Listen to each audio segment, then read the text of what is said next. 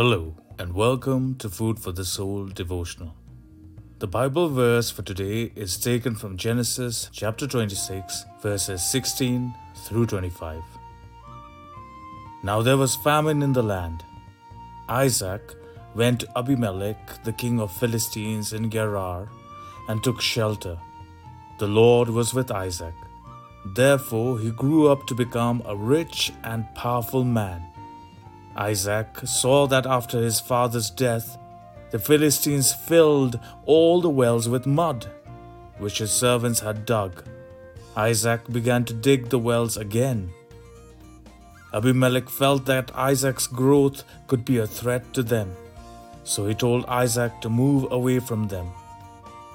Isaac moved away from there and encamped in the valley of Gerar.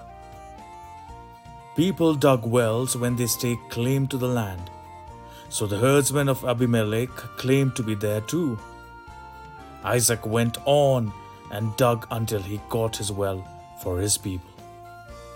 The lesson we can learn from this is, in the text, when King Abimelech orders Isaac to leave his land because they were becoming too powerful for him and his people, Isaac's reaction was calm, humble, and that of obedience. He could have fought with Abimelech because at that point of time he was powerful, but he didn't do that. Leaders must possess the quality of calmness and humility in the midst of tough circumstances. Isaac was also a man of patience. He knew God promised to bless him, and he held on to that promise with patience. How are we handling challenges? Let us pray.